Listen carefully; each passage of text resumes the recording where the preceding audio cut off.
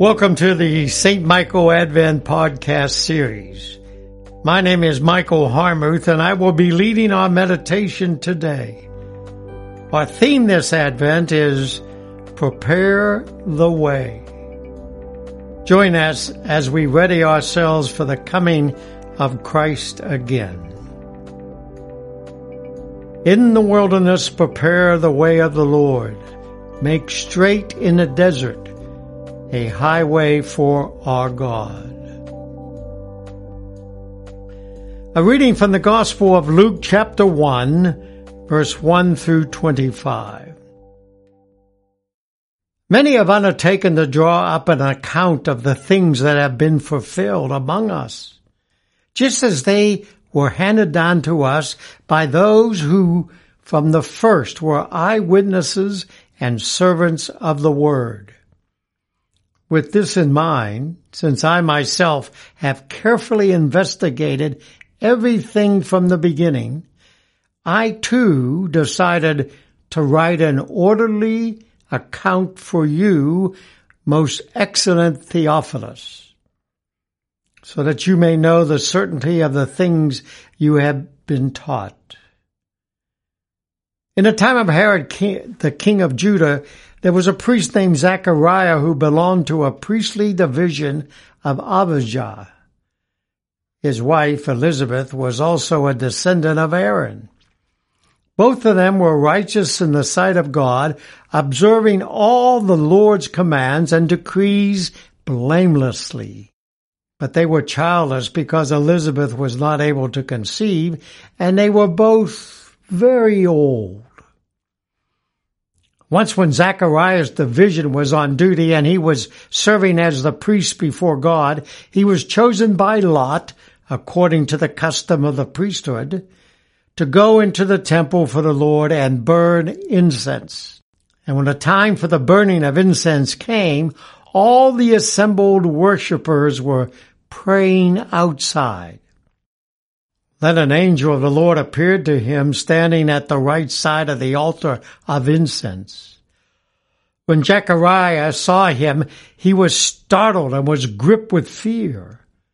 But the angel said to him, "Do not be afraid, Zechariah. Your prayer has been heard. Your wife Elizabeth will bear you a son, and you are to call him John. He will be a joy and delight to you, and many will rejoice because of his birth, for he will be great in the sight of the Lord. He is never to take wine or other fermented drink, and he will be filled with the Holy Spirit even before he is born. He will bring back many of the people of Israel to the Lord their God, and he will go before the Lord in the spirit and power of Elijah, to turn the hearts of the parents to their children and the disobedient to the wisdom of the righteous, to make ready a people prepared for the Lord." Zechariah asked the angel, "How can I be sure of this? For I'm an old man, and my wife is well along in years." The angel said to him, "I am Gabriel, and I stand in the presence of God, and I have been sent to speak to you and to tell you this good news. And now you will be silent and not able to speak until the day this happens, because you did not believe my words, which will come true at their appointed time." Meanwhile, the people were waiting for Zechariah and wondering why he stayed so long in the temple. And when he came out, he could not speak to them. They realized he had seen a vision in the temple, for he kept making signs to them but remained unable to speak. When this time of service was completed, he returned home. After this, his wife Elizabeth became pregnant and for 5 months remained in seclusion. "The Lord had done this for me," she said. "In these days he has shown his favor and taken away my disgrace among the people." Here ends the reading. Herbert O'Driscoll was a gifted preacher and author of several books. In his book, A Year of the Lord, he reflects on the coming of an angel. It is true that we understand angels to be messengers of God. Herbert says, let's reverse this and say that the messages from God are our angels. Think about this for a while. Could it be that angels have visited us and we didn't even know it? The mode of these communications could be letters, phone calls, casual conversations, silent times, dreams, a prayer, music, passage from a book, or a casual remark of a friend. Driscoll says all of these are angels in our midst.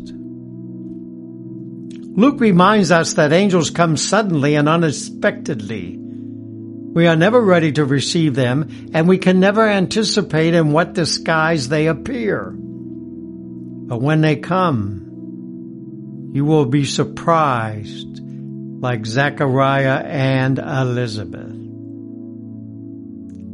Angel signs are all around us and can come in a variety of ways, depending on your current challenges, next steps, or questions you have asked.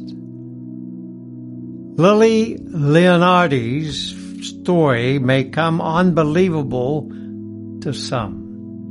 But the former FBI officer who retired after suffering from post-traumatic stress disorder linked to her role in the aftermath of the September 11th terror attacks is adamant about what she witnessed. Leonardi said she saw legions of angels guarding the Pennsylvania site where United Airlines Flight 93 crashed. And when she arrived at the site just 3 hours after the crash, she was struck by numerous elements. She was so startled, she kept it to herself out of fear that her co-workers would think she lost her mind. I started seeing shimmery lights. It was kind of misty, and that's when I first saw angels there, Leonardi said. And I didn't say anything to the guys because you can imagine if I would have said, I just saw angels on the crash site, they would have called the office and have said she lost her mind, tell her to go home. They were dressed as if they were in warrior garb like a Roman centurion, she said. There were so many of them you couldn't see their faces. She continued to see flickers of light, each angel guarding the crash site. Her hope in sharing her story is that people would know that God was present on 9/11. Friends, stay awake this Advent, for there are angels among us. Amen. Please join me as we continue with the Lord's Prayer. Our Father who art in heaven, hallowed be thy name. Thy kingdom come, thy will be done on earth as it is in heaven. Give us this day our daily bread, and forgive us our trespasses as we forgive those who trespass against us. And lead us not into temptation, but deliver us from evil. For thine is the kingdom, and the power, and the glory, forever and ever. Amen.